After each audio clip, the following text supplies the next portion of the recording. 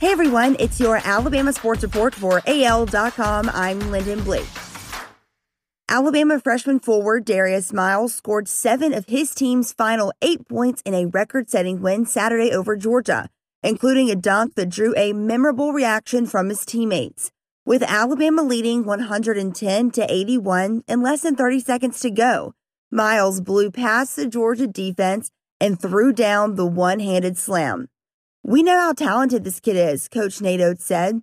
"We're just trying to get him to put it all together. I was really happy to see him be able to do that."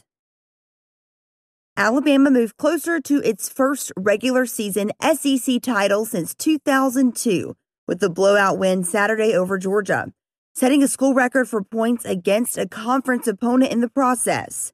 One of the most efficient shooting games in several seasons for the Crimson Tide resulted in a flat-out runaway 115-82 victory in Coleman Coliseum, with Alabama never trailing after the opening 3 minutes of the contest.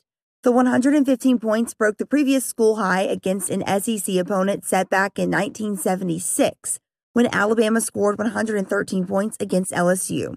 It was the most second points in school history, just behind the 123 points in a 1971 win against South Florida.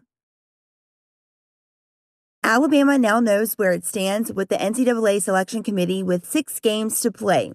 The Crimson Tide is currently the number 7 overall seed in the bracket preview revealed Saturday morning. Gonzaga is the overall number 1 seed, with Baylor, Michigan, and Ohio State joining the Bulldogs on the top lines. Alabama would be the number 2 seed in the region with Gonzaga. The seeding revealed Saturday morning is better than the Tide's net ranking, which has Nate Oates' team at number 10. Former Alabama kicker Joseph Bulovas announced his new destination Friday night. The starter for portions of the 2018 and 2019 seasons said he will continue his career at Vanderbilt after previously entering the transfer portal.